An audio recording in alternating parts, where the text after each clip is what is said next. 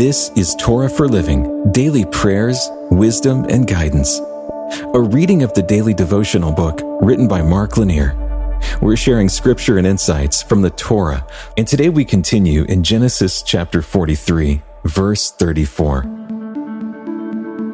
Portions were taken to them from Joseph's table, but Benjamin's portion was 5 times as much as any of theirs, and they drank and were merry with him. Jacob had 12 sons, and all could see that Joseph was his favorite.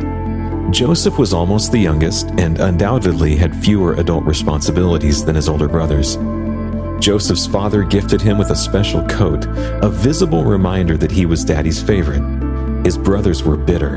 When Joseph then had dreams indicating his life would succeed beyond all of his family, dreams that his brothers and parents would all seek his favor and bow before him, it definitely crossed a line. The brothers sought to ruin, if not end, Joseph's life.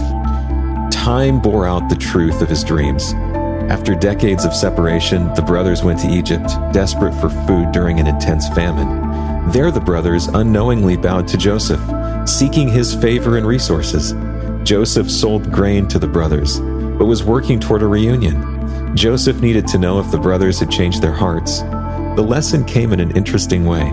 When the brothers made a second trip to Egypt for food, Joseph refused to sell any more unless the brothers brought the youngest and other favorite son, Benjamin. The brothers knew that Benjamin was favored. Their father gladly sent the older brothers, but Benjamin was practically pried from his grip. The father feared that something might happen to him. Once the starving brothers all arrived in Egypt, seeking food from Joseph, they were sat down for a banquet. Each brother got food, but the youngest, Benjamin, got 5 times the portion of the others. Undoubtedly, Joseph was eyeing his brothers' reactions. Were they jealous? Were they happy for a tragedy to befall him, as they had been about Joseph decades before? No, instead they were merry. Joseph tested them further, hiding a cup in Benjamin's pack and bringing him back to punish him as a thief. The brothers didn't delight over Benjamin's downfall, but sought to protect him. The brothers had changed. They'd grown up. This moved Joseph to tears, and he revealed himself to his brothers. The goodness and joy spread around even more.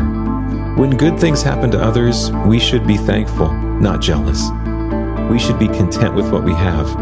Anything less is simply a form of coveting, a sin. Lord, help me to be thankful and content with what you've given me. Let me rejoice for others when they are blessed by you. In your name, amen. This has been a reading of the daily devotional book, Torah for Living.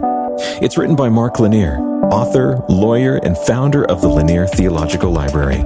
You can find out more about the book in the show notes. And you can hear even more podcasts, watch videos, and read blogs and devotions that we hope will strengthen your faith right now at hopeondemand.com.